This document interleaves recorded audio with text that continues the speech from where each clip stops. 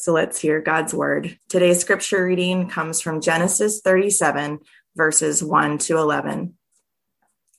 Jacob lived in the land of his father's sojournings, in the land of Canaan. These are the generations of Jacob.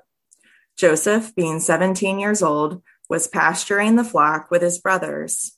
He was a boy with the sons of Bilhah and Zilpah, his father's wives, and Joseph brought a bad report of them to their father. Now Israel loved Joseph more than any other of his sons, because he was the son of his old age, and he made him a robe of many colors. But when his brothers saw that their father loved him more than all his brothers, they hated him and could not speak peacefully to him. Now Joseph had a dream, and when he told it to his brothers, they hated him even more. He said to them, "Hear this dream that I have dreamed. Behold, we are binding sheaves in the field. And behold, my sheaf arose and stood upright. And behold, your sheaves gathered around it and bowed down to my sheaf." His brothers said to him, "Are you indeed to reign over us? Or are you indeed to rule over us?" So they hated him even more for his dream and for his words. This is God's word. This weekend marks 1 year since our last Sunday morning worship service in the James Chapel, our normal meeting space. At the end of that service, we did not shake hands and hug and say goodbye and say, we hope to see you in a year or two.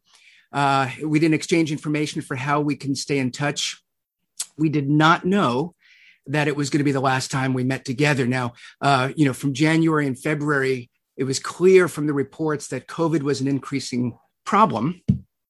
But the information was coming in at such a way that we didn't know how to plan. And in fact, one odd bit about the story is next weekend, 1 year ago, we were meant to have what would have been the first in-person joint service with Uptown Community Church. So late that week, Uptown, who was hosting, decided we can't meet. And so we didn't know. And so our attitude at the time was, we're going to have these 2 months that we need to figure out how to get through it.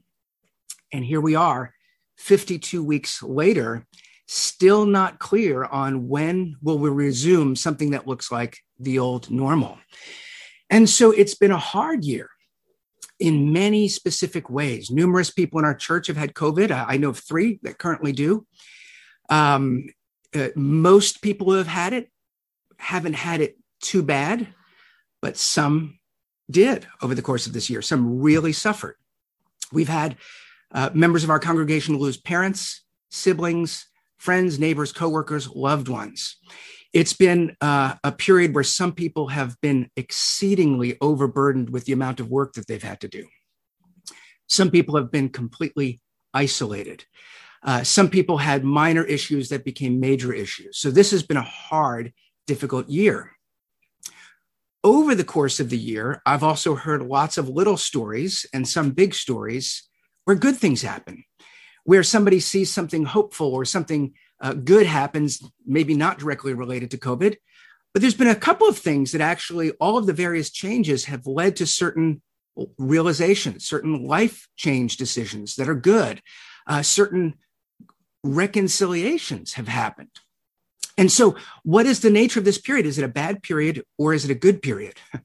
And there's something about us that it needs to be one or the other. And I think for the sake of simplicity, we're experiencing it as it's both.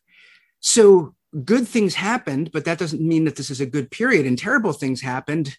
Do we want to say it's a terrible period with good things happening? I don't know. You can sum it up and characterize it as you like.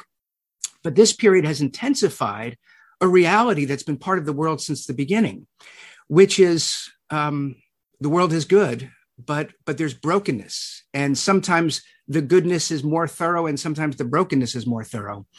But often they're unfolding in some combination, in some parallel.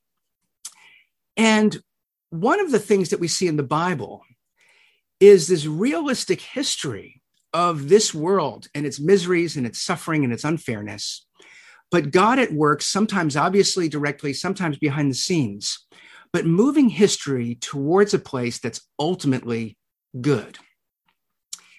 And that's important to know that history has redemption, not because that means that our current sufferings are not a big deal, or that it doesn't matter, or that we're wrong to be discouraged, or to say this thing that happened is evil. But it's much more complex, and yet the Bible gives us a hopeful narrative by which to frame things so that we can engage the problems of the world honestly. We could face them without losing hope, because the ultimate picture in the Bible is very hopeful. Now, today we're starting a sermon series looking at Joseph, the last section of the book of Genesis, chapters 37 to 50. So it's a long section. The series is going to take us into the summer, but a helpful narrative, a helpful story for us to be looking at, because not all stories in the Bible are as developed as this particular story. And not all stories in the Bible reach this wonderful resolution that this story does. And it's really a paradigm kind of story. It creates a picture of the whole of Scripture in some ways that I hope we'll find out over the upcoming months. But what's wonderful about the story is it's filled with real life kind of problems and conflicts and disappointments. And yet God sometimes isn't seen working, but he brings it to an end where all of the complex details that seem impossible, that we can't make sense of, come to a coherent, redemptive end where we see the wisdom of God. And perhaps one of the most famous lines in all of Scripture is the words that Joseph speaks at the end of this story to his brothers who don't know how to read the situation. They're now before Joseph, and they think he's going to extract vengeance. You'll hear a little bit today about why they might think that. But instead, he says, this is the line: what you meant for evil, God meant for good. I think one of the reasons that verse is so memorable is because things are so good at the end. It's not simply that what their suffering went through was part of preserving them, that now they've been saved, they don't starve in this famine. But more than that, they now have prosperity. They've come to a new place where they will remain as a people for more than 400 years. This story is actually crucial in the life of this people. And the end is so wonderful that you could see when the brothers come, Joseph saying, hey, it's no big deal. Look how great things are now. But that's not what he says, nor is there a passive aggressive tone in there, nor is there vengeance. But there's been maturing and development in Joseph and his character. And in this story, and at the end, he's able to speak the truth, and he's able to say, you meant evil. And so he's being clear, he's being truthful. What happened is not good. But somehow God worked through our mess, and he meant all of this to lead us towards some end that is good. So was this good? Well, yes, but actually we could be honest. We felt it was evil, and we don't have to parse out what was good and what was evil, but we could recognize that from our end, our intentions were not good. We made lots of mistakes, but God has brought us to a place. And that story is a bit of a picture of within the Bible, of the Bible as a whole, that the promise, one of the reasons we're urged, come and follow Jesus. He's leading us somewhere. Well, where's he leading us? Well, it's this wandering, meandering, confusing path. We don't always know what he's doing.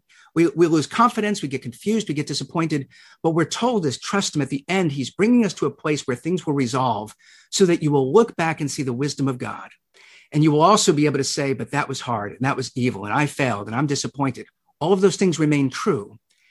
And yet they're not trivialized, but they're redeemed. That the confidence in the present is not simply if we get through this life, one day there's some other future reality, but we're connected to a story that future reality helps us understand now in the present reality. We're able to name evil where it is, but we don't lose hope because we recognize somehow God will redeem this. And it won't be then, therefore, I have to say that this was good, although it might be. We're surprised. Wow, this thing that I hated, it was good. It was for my benefit. At the end, there may be things that we say, I still don't understand how that was good, but God used that piece of my story or the world's story in order to bring about redemption. And so we're looking at Joseph, but I'm calling the series the Joseph Stories, not because it's a series of stories about Joseph, although it is, but it really is one coherent narrative, this one picture that holds together about the life of Joseph from the time he's 17 till his death. The reason I'm calling it stories plural is because it's not just about Joseph. And so the focus is on Joseph. But the bigger story in Genesis that this is completing is the story of Jacob. And so we see that even in the first two verses. These are the generations of Jacob.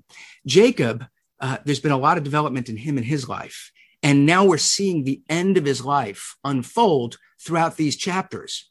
It's also a story about Joseph's brothers. All of them, some of them, what you will read about Reuben and about Simeon.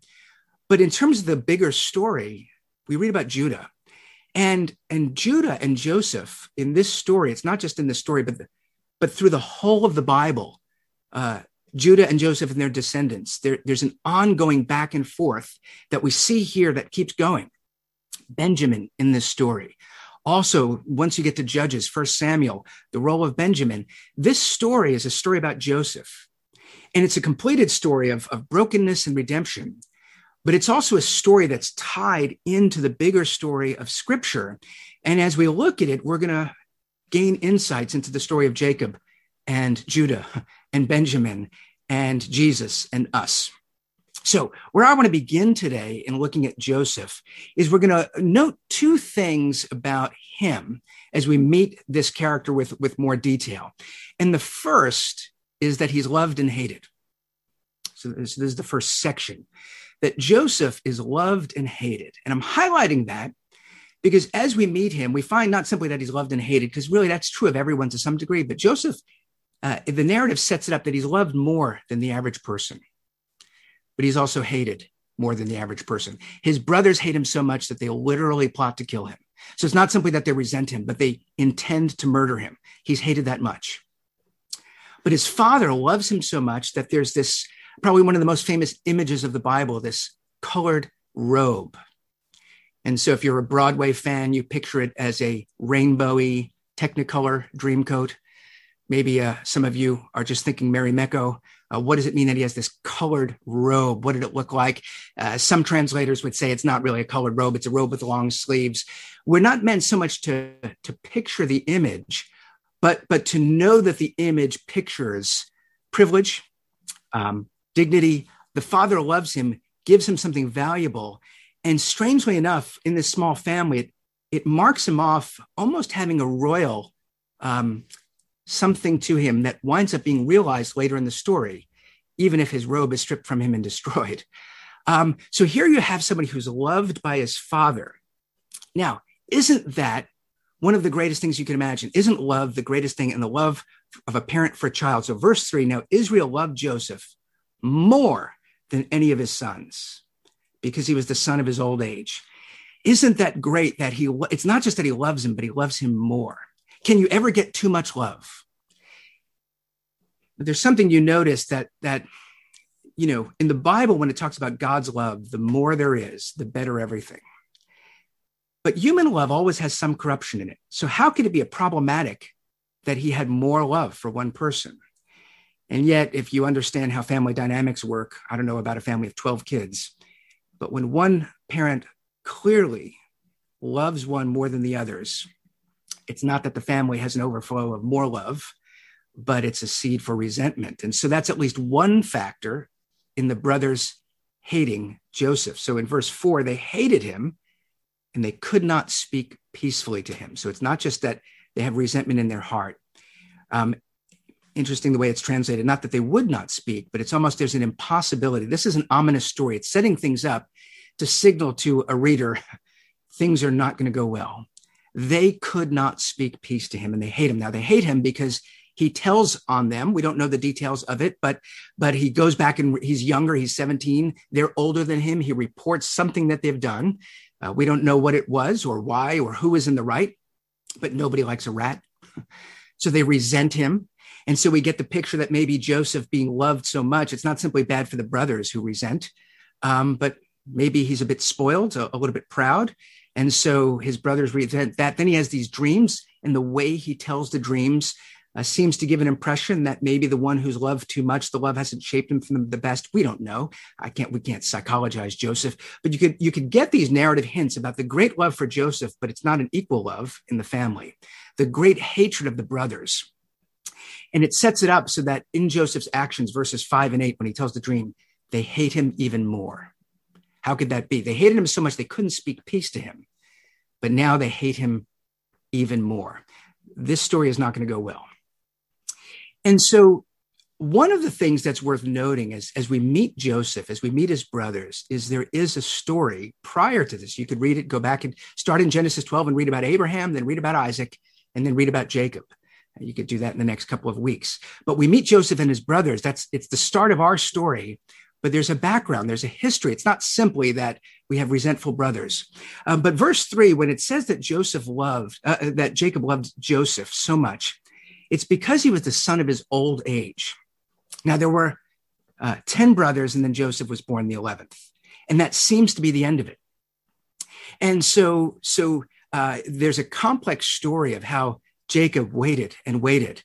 And Joseph is finally born. The interesting thing is later in the story, if you read the earlier part of Genesis, or the middle part earlier to us, is there's a 12th child born to Rachel, Benjamin.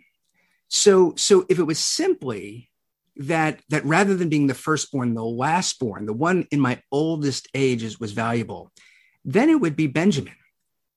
So Jacob loving him because he's the son of his old age couldn't be that Joseph was the youngest. We know it wasn't that. And there's a story behind it. And understanding the complexity of the story leading up to this moment and the complexity as it goes along helps us understand more how impossible the situation is for them to get it right. We understand why this narrative gets worse before it gets better, but also to marvel at the wisdom of God, who's able to take all of these broken pieces and weave it together towards some redemptive end. But the story is broken and has a broken past. And so there's a simple story. Jacob falls in love with a woman. There's a romance story. He falls in love with Rachel, and he wants to have life with her. He wants to marry her and have children. And she has Joseph. And that's the story. Jacob falls in love with Rachel, has Joseph, and he loves his son. That is a good, simple story.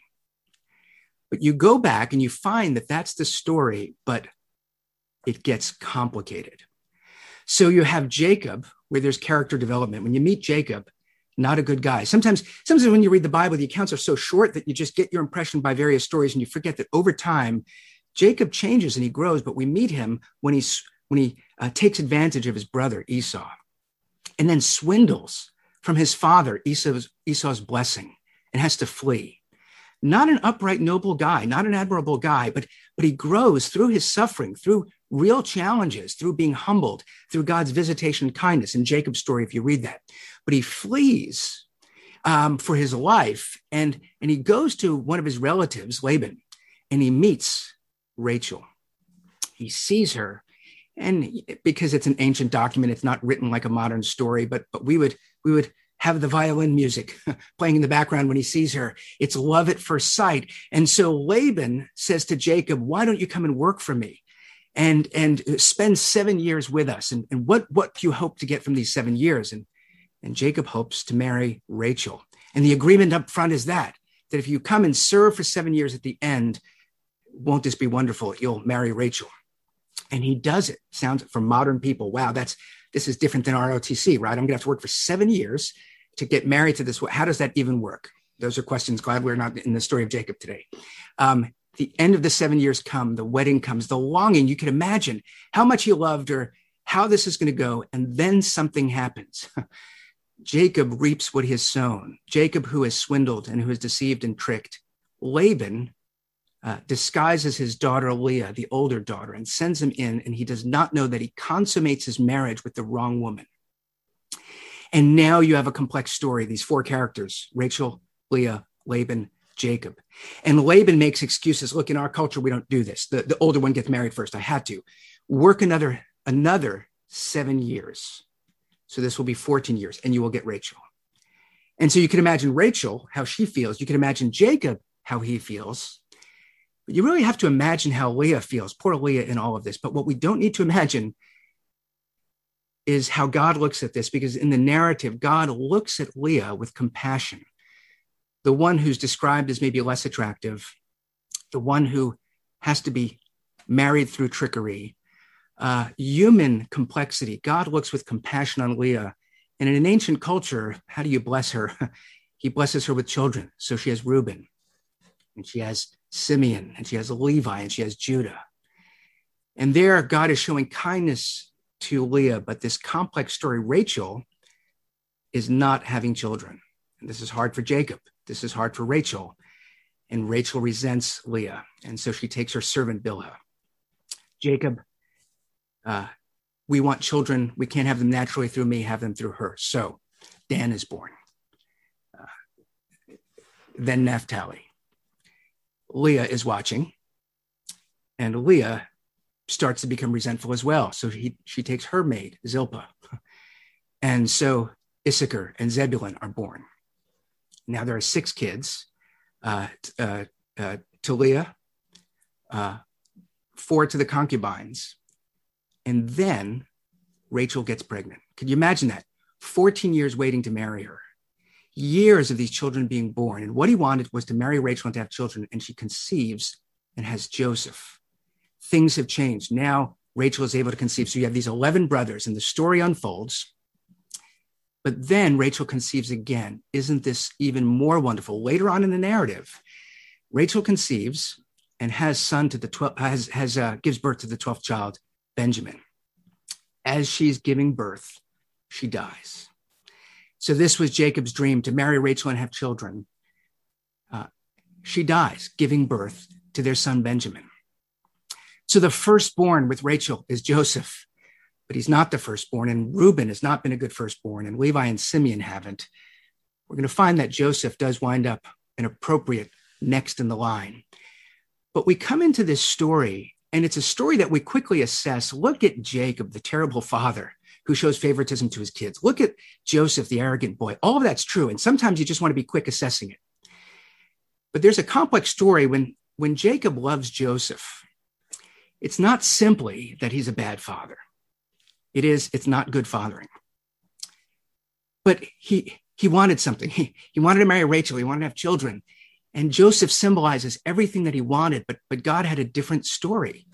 And we know that God's favoritism to Leah was not simply that she would have children, but that her child would be the one that the great King David comes from, that the Messiah, Jesus, comes from. God's redemptive story through Leah reaches a wonderful climax. But here's Jacob knowing none of that, and he just knows that he wants to have children with Rachel, who's now dead. And I don't know how that would affect him, how he looked at Benjamin, but he looked at Joseph and he loved him. And I'm beginning here because this story is so complex that there's no easy answer. You know, at this point, we meet the beginning of the story where the brothers can't speak peace to him. Where does that go when they're jealous? You know, again, from a brother's perspective, they may have been able to say, our father loves us and he loves Joseph more. Isn't more love better? But that's not the way things work. And we're willing to share things and whatever it is, whether it's love or resources. Hey, if everybody gets, we're fine. But when one person has more than us, even if I've got plenty, it does something in this broken world. There's something wrong with Jacob's love, that it was an unequal love. And the brothers, I think if we sat down with them, we would say, hey, take it easy on Joseph. Go talk to your father, Jacob. There's a problem with him. You don't want to encourage somebody to hate their father, but you might say, you know, you wouldn't plan to kill your father, so why don't you fix this? But they do plan to kill Joseph and to destroy that robe and to bring pain to their father. That's how the story unfolds. And I'm beginning here because the story is set up as an impossible story. What could they possibly do? How do they fix this? They cannot speak peace. And so they don't. And the story goes from bad to worse. And Joseph himself is the victim of his brothers, of a false accusation, of being forgotten unfairly in prison. And yet in the midst of it, it's not that his suffering is small. He sits 2 years in prison, falsely accused. This is a very real, long, tragic story. But over time, God works and is with him and blesses him and brings these very complex pieces that we could only make worse and ties them up at the end, that Joseph can say, look at what God meant for good, not simply for our family, but now our descendants, 400 years in this land, having prosperity. All of these things doesn't justify it, but it does redeem it. And we live in real time where we have these complicated threads and we don't know how they're going to tie up and we can't fix them. And we have areas of our lives that are still broken, and we have people in our lives that where we need reconciliation. And on our own, it's too complex. We can't fix it all. And so we go into the world, complicated individuals in a complicated society. And instead of taking whatever love there is and magnifying it, we wind up like these brothers. Is love good? Yes. Is hate good? Well, actually, sometimes. Normally it's not, but if you hate what's evil, that's good. And love is good, but if love is corrupted, if you're obsessed with somebody, it feels like love, but it's not. So we want a lot of love. We don't want a lot of hate, but there's jealousy here. Jealousy comes in and will corrupt hate to make sure it's unjust, and it destroys love. And what happens is in every life, in every family, in every story, love is never perfect.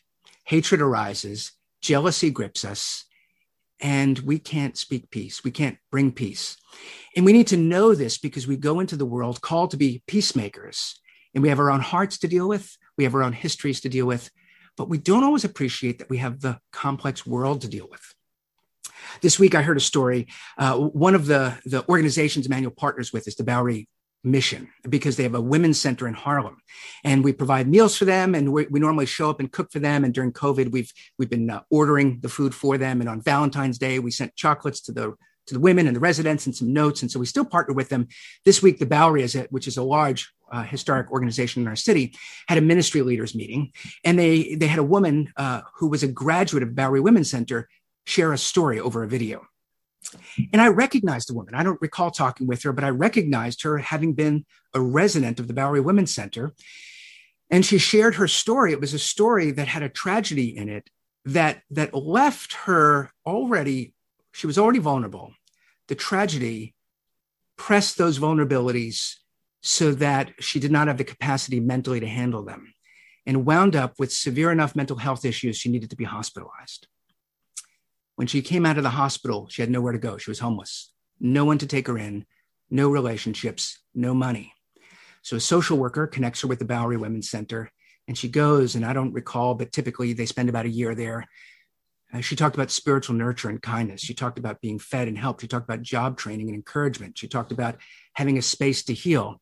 And then the climax of the story is her going into her workplace. She's now works reception at a medical-ish kind of practice, and she's working, and she has her own place, and she's stable. And it's a redemptive story of somebody who was broken, who's now healed.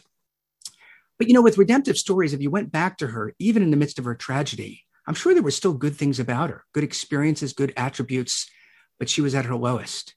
And you come to her now, this wonderful picture that it seems like everything's fixed permanently, but she's still a human being. I'm sure she still has her bad days. I'm sure she still has a lot of growing to do. And so there she is with this picture that says, look how she's arrived. She's working, she's thriving, she's rejoicing. But then you are a patient at that medical practice, and you go in and you're waiting for her, and you don't have a lot of time. And she's the receptionist, and she's handling a couple of things because there have been a couple of surprises, and she's not giving you attention. And so you call her attention because the customer is always right. And you say, hey, I want to check in. And she does not respond with kindness, but gives a bit of an edge. And you sit down, and you know your own complex story. And you sit down with anger. You know that last night, some guy with a Harley Davidson idled his motorcycle for 30 minutes at 3 a.m. outside your window, and you didn't sleep. You know that that morning you went to have bread and there was mold on it. And so you just had to grab a handful of almonds before rushing off to work. And you know that while you were fumbling to get your wallet out of your pocket, you saw the train go by. And it's one of those days. And now this woman owes you a certain measure of respect, and she doesn't give it to you. She doesn't recognize you and your troubles and your dignity. And you sit down and you think, I'm going to go on Yelp, and I'm going to say this is a great doctor, but what a terrible receptionist. If somebody came and said to you, do you know that this woman was homeless? Do you know that this woman has spent the last 3 weeks learning this job and is now really good at it? Do you know that she's having a tough day? That story would change your perception of what happened and how you would respond to it. But we go into the world very aware of our own complexity and with very little awareness of the complexity of the stories around us. And so what happens is whatever love we have access to is never enough. Whatever jealousy is in us is too much, and it corrupts us. And so it makes us people who are not good at speaking peace. There's love and hate right in the beginning of the story. We just finished this series on Ecclesiastes where there's good and evil. Now in the Joseph story, we're going to see that there's love and hate, which in Genesis in the Bible is partly about choosing and rejecting. Human beings have stories where we are all loved and we're all hated. We all love, we all hate. But we need redemption because our love is weak enough and our hatred is strong enough that it always seems that hate is the more powerful force. The Joseph story is so remarkable because it shows that that's true. Hate is powerful, but it shows where God is at work in the midst of a story. His love still brings the complexity, not just of this one story, but God is doing something not just in this complex family, but Egypt, this powerful empire at this time, and the whole land, because of Joseph, winds up being brought through the famine because of what happens in this one broken family. And that we need to remember as we go into the world, that we are people that need redemption. And we're going to a world that needs redemption. And we need to be very humble about what we can do and as we deal with ourselves and others around us. What we're told, though, is if God is at work now, if God is leading this somewhere, we don't need to give in to our jealousy, our envy, our hatred, our bitterness. But there's another story that empowers us so that the love of God could win in our lives and through our lives. So here's the second thing I want to talk about. I want to begin just noting with when we meet Joseph, we meet love and hate. Second thing is that he's a dreamer. That's actually important in this story. I think the last couple of verses weren't read, but the story of Joseph's dreams, they wind up being very important in this narrative. And Joseph being a dreamer, so not in this passage, but next week, he goes to his resentful brothers, and when they see him, they don't say, "Oh, that's the son who's loved by our father." They say, "Here comes that dreamer." So Joseph and the connection of dreams is very important in this section of the Bible. And he has two dreams. And we find that later there are another two dreams with the baker and this wine steward of Pharaoh. And then later Pharaoh has these two dreams where Joseph then tells Pharaoh, well, the reason you had two different dreams, it's the same dream, but the second one makes it sure. We find that applies to these dreams as well, that he has a dream about his brothers in the field, these sheaves that bow down to him being the one that stands up straight. And as you do your modern dream interpretation, if you have to write an intro to Freud paper, that's a good story to write on. What does it mean about these 10 unloved brothers who don't stand up straight and the one brother who does? He has this dream, but then he has a second dream where the sun, moon, and stars bow down to him. And Joseph understands that to be, it's remarkable to me how they interpret the dream. They understand this means you're telling us that you are going to be a great person and we are going to bow down to you. They understand that and they resent it. You know, for us, we think of dreams naturalistically, which is right. I mean, dreams are how our unconscious processes things. And, if your leg is itchy, you might be having a dream about a dog biting you. We realize that there are connections there. I saw a video that was sort of interesting to me. The setting was a cooking show, not a cooking show, like a talk show with a cooking segment. And the guy that was going to share his recipe was sharing a recipe for what he called the dream omelet. So he has all the ingredients and he's going to share what the dream omelet is. But as he explains the recipe, he says, the reason that I'm calling it the dream omelet is because this recipe came to me in a dream. And now he's going to show you how to make the dream omelet. So he says, first you take your shoehorn and you scoop a quarter cup of butter and you put it in. Then you go to your medicine cabinet in the bathroom and you get your bacon. And then you take your lemon to add it. And as you cut it, you realize inside the lemon is actually a tomato. And this recipe is getting stranger and stranger. This recipe that came to him in a dream winds up being this very bizarre recipe. You don't want to make the dream omelet if you Google that, although you may get a laugh if you watch it. It's a bit of a spoof. What we think of as dreams is it's just this bizarre world where our minds process what we're experiencing. And that, I think, explains most of our dreams. But these dreams of Joseph are a bit different. It's not simply that Joseph was an arrogant kid who had these aspirations, but at the beginning of the Joseph story, the ending is revealed to us, the reader. And the ending is revealed to them, but they don't know it. They don't recognize it. They don't appreciate it. One day, the brothers and the father will come and bow down to Joseph. What we're told, what we have this picture is, with God's redemptive story, what God has purposed from the beginning will happen. So he announces before any of it happening that this will happen. And so that's how we know this is a redemptive story. That's how we know at the end, Joseph is able to say, God meant all of this for good because God made clear before any of it happened where it was going. The end has been revealed from the beginning. But the end that was revealed doesn't warm their hearts. Maybe Joseph was stirred to greater arrogance. There's a lot of character development for him through his suffering. But at that moment, we don't know, but maybe Joseph felt really proud. Why did he tell the brothers this story? It doesn't seem very kind. Maybe he was emboldened to greater arrogance from his understanding. My brothers will bow down and I will get to be the greatest. And the brothers, and even the father, Jacob, rebukes him. Although in the last verse 11, it says he remembered this. This comes out later. It's a reminder that at the beginning, God made this known. They don't see this as a charming story.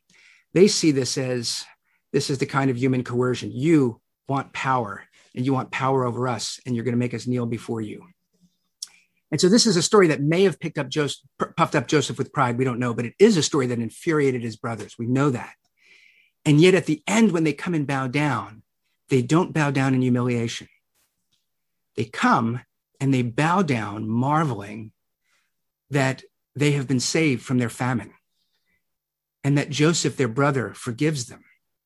And so the picture given to this broken family is realized, but not in a way that these angry brothers thought, you're just an arrogant jerk and you really think we're going to bow before you. We're going to stop the dream from happening. We're going to kill you and destroy that robe. So the dream is not realized. But what we're told is the dream will be realized. Jacob himself, years, thinking his son Joseph is dead. Could you imagine the brothers did that to him? The redemption at the end is not simply that I bow down to Joseph, but I bow down to Joseph, my beloved son, who I thought was dead. The end of this story is so marvelous. It's redeemed because when they come and bow down, it's not by God's design, a story of power or revenge or arrogance. It's a story at the end where Joseph is humble enough to rejoice that he's able to be reunited with his family and see his father and his brother Benjamin, that his brothers come and they're relieved. And we see what God has done, not in this nation, but through Joseph's work in Egypt, how he saved the region. That's how all of these impossible pieces come together. And now there's a passage twice in the New Testament quoting the Old Testament, Romans 14, Philippians 2, referring to Isaiah, every knee in heaven and earth will bow before the Lord Jesus Christ. We are told that there is an end, a redemptive end, when there's somebody who is like Joseph. His story is similar because Jesus, when he's baptized, a voice from the heavens said, "This is my son whom I love." Wow, isn't it wonderful to have somebody loved by God in our midst? Well, that's not what his brothers thought. His brothers hated him and they plotted to kill him. And they thought by killing him, they could do away with this whole dream and this whole promise. And so they send him to the cross. But what they meant for evil, Peter tells us as he preaches in Acts 2 and 4, God meant for good. Not only that he would vindicate his own son, but through the rejection of his son by the bitter, resentful people, by the Roman governor who had a dream. There's not many dreams in the Bible. There's another dream warning him not to do it, warning his wife not to crucify him. Yet they do it. They conspire together for evil. And then God vindicates Jesus. And we're told at the end of the ages, every knee will bow down. Now that sounds threatening, doesn't it? You will become a Christian whether you like it or not. You will bow before the master. What we're told is right now, we don't understand the thorough goodness of God and the wisdom of how he's working in our broken hearts, our unimaginative minds, and our crazy world. We are told that when we bow before him, it's not going to be because we've been overpowered, but it's going to be in worship and praise. And that redemptive story then changes our experience now to say, if God is meaning all things ultimately for good, well, then it's not that this thing happening is good, or it's not that I don't need to fix it, or it's not that I need to say it was no big deal. But somehow my life that I can't get together, and our relationships that we can't fix, and our world that is making slow and little progress and reverts back the wrong way, somehow God is working in these details. And at the end, we will see both that we were foolish not to trust him and listen to him, but we will see the unique wisdom of his ways as we bow, not in defeat, but if we're willing to hear the gracious invitation to bow now, to remember that Jesus was sent in love, rejected because of our folly, but in the Father's love, that there's a redemptive story that all of us are invited into. He will take the details of your broken past and your messy present and your complicated future on earth, and he will work them into this greater plan that ends with resurrection and worship and the renewal of all things. And that is essential. And so this works itself into our lives in ways. An example of this comes from a guy named Jerry Sitzer through a book that he wrote called A Grace Disguised. It's a book I read with great interest because he deals with hard problems and how do we deal with this messy world, with tragedy? How do you make sense of it? And he grapples theologically. And what I like about the book, it's not that I necessarily agree with everything or he doesn't answer every question, but there's an honest, mature grappling with hard issues about tragedy. But it's not just theoretical. He's not doing it as a PhD thesis. He is a professor somewhere, but he's processing his own tragedy theologically. So he's married. He has 4 kids, and apparently in his own story, there were some conception issues. And finally, he has these 4 kids, and he's in what I imagine was a minivan, some vehicle with his wife, his children, his mother-in-law, and a drunk driver hits them. In that accident, his mother-in-law, his wife, 1 daughter die. So now you have 3 generations of females wiped out. And you have a single father with 3 kids. And he's a Christian, and he's trying to make sense of what happened. And the book is his grappling with how does he pick up the pieces of his life? How does he make sense of it? How does he hope in God? And he chooses consistently to hope that God is a redeemer and God is good, even though he calls it a grace disguised. That's the title of the book, because grace was there, but he's honest, he didn't see it. So I read the book with great interest because he really tells the story well. He really grapples honestly. I valued the book so much, but as a reader, I found myself wondering, is he too close to this? Is he trying to make sense of it? Is he trying to be positive? Is he grasping for something hopeful? So he came out with another book 20 years later called A Grace Revealed. And I don't remember it being as good of a book. If you were to read one of the two, and I'm not here as a book recommendation, but Grace Disguised, I think, is a good book. What I liked about Grace Revealed is the question I had, which is, well, is this hope that he's grasping for going to stick with him and make a difference in his life? 20 years later, he writes A Grace Revealed, and he chimes in on that thread. And what was encouraging to me is, yes, all of that stuff he talked about as he was processing it is true. He saw actually more of it. He was right to hold to God and to believe in the gospel and to hold to God's goodness and to trust that in the midst of this evil, he would see God's kindness and God would do redemptive things. And he doesn't try to explain, excuse anything. And so I'm going to read to you 2 separate quotes from A Grace Revealed, the later book, the 20-year reflection. He says, in the months and years following the accident, I realized that the tragedy itself, however catastrophic, could actually play less a significant role than what God could do with it and how I would respond to it. So he's not saying the event, he's saying the nature of it being tragic would play less of a role than what God could do with it. And key in his book is how I would respond to it. That's what he's trying to encourage us, is to respond, looking to the Redeemer in hope. Would it cause downward spiral of destruction, or would it illumine and illustrate a story of grace and redemption? I chose to believe it would tell a redemptive story, trusting that God was still God, sovereign and wise and good. However miserable I felt and distant God seemed to be. That's his honest story. That's his honest experience. Here's the second quote from later on in the book. When I turned my gaze forward and peered into the future some 20 years ago, I could see nothing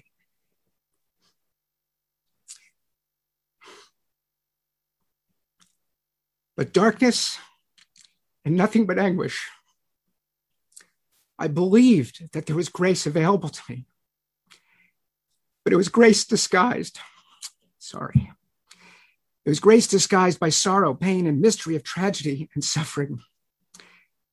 When I look back now and reflect on the last 20 years, I see grace revealed, discovered, experienced, made abundantly evident by the forces that have shaped our story. It's a story of a sapling being gradually formed into a weathered and beautiful tree. He looks back and he doesn't say, it was great, it worked out better, my second wife was even better than my first. That's not his story. His story is, I couldn't see anything in the darkness. I couldn't make sense of anything, but I chose to hope in the Redeemer. And I look back, and that was the right thing to do. That God brought me through it, and he used me to bear witness to his grace to others, and he used it to bring grace into our family. And he doesn't have an answer for everything, but he's a witness to hoping in the Redeemer. And so the Joseph story and the Jerry Sitzer story is the story of the Christian, those who look to the Redeemer, Jesus, who was despised and rejected, though he was loved, but was raised and lifted up. And we will bow before him as his people, as forgiven, reconciled brothers and sisters. And that's why we're urged, believe in him. Don't believe another story. The other stories that promise to redeem your life will fail you. They will disappoint you. They will increase your hate and destroy your love. What we're told is you'll look at the threads of your life. It's not that every thread is going to work out well. And that's the complex personalities we have. There are multiple stories. There's a professional story in many of your lives, and that story may be a failing story. The redemptive story is not at the end. You're going to wind up being the greatest in your field. Real life is maybe your career story will not end well.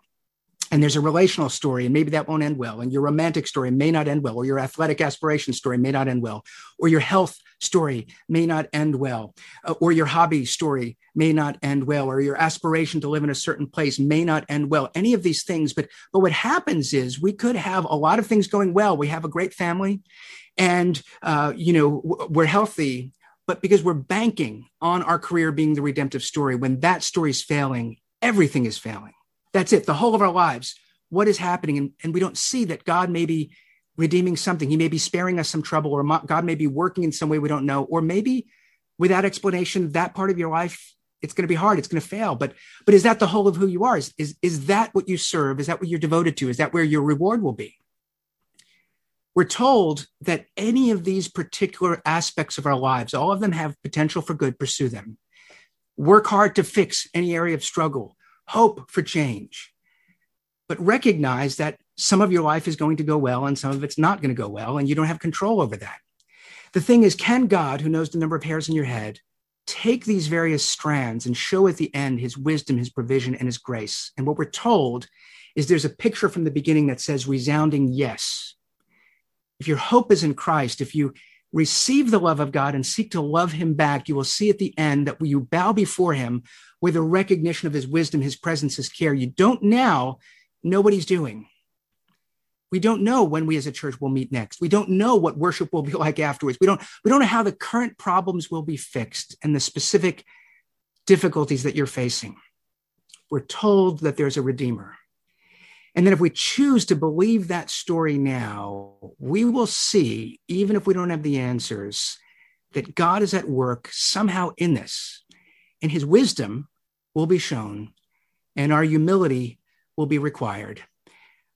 But the outcome of the whole of our lives, if our hope is in Christ, will be rejoicing and celebration. And that's why we need to know the redemptive story, because right now you have installments of unredemptive things happening.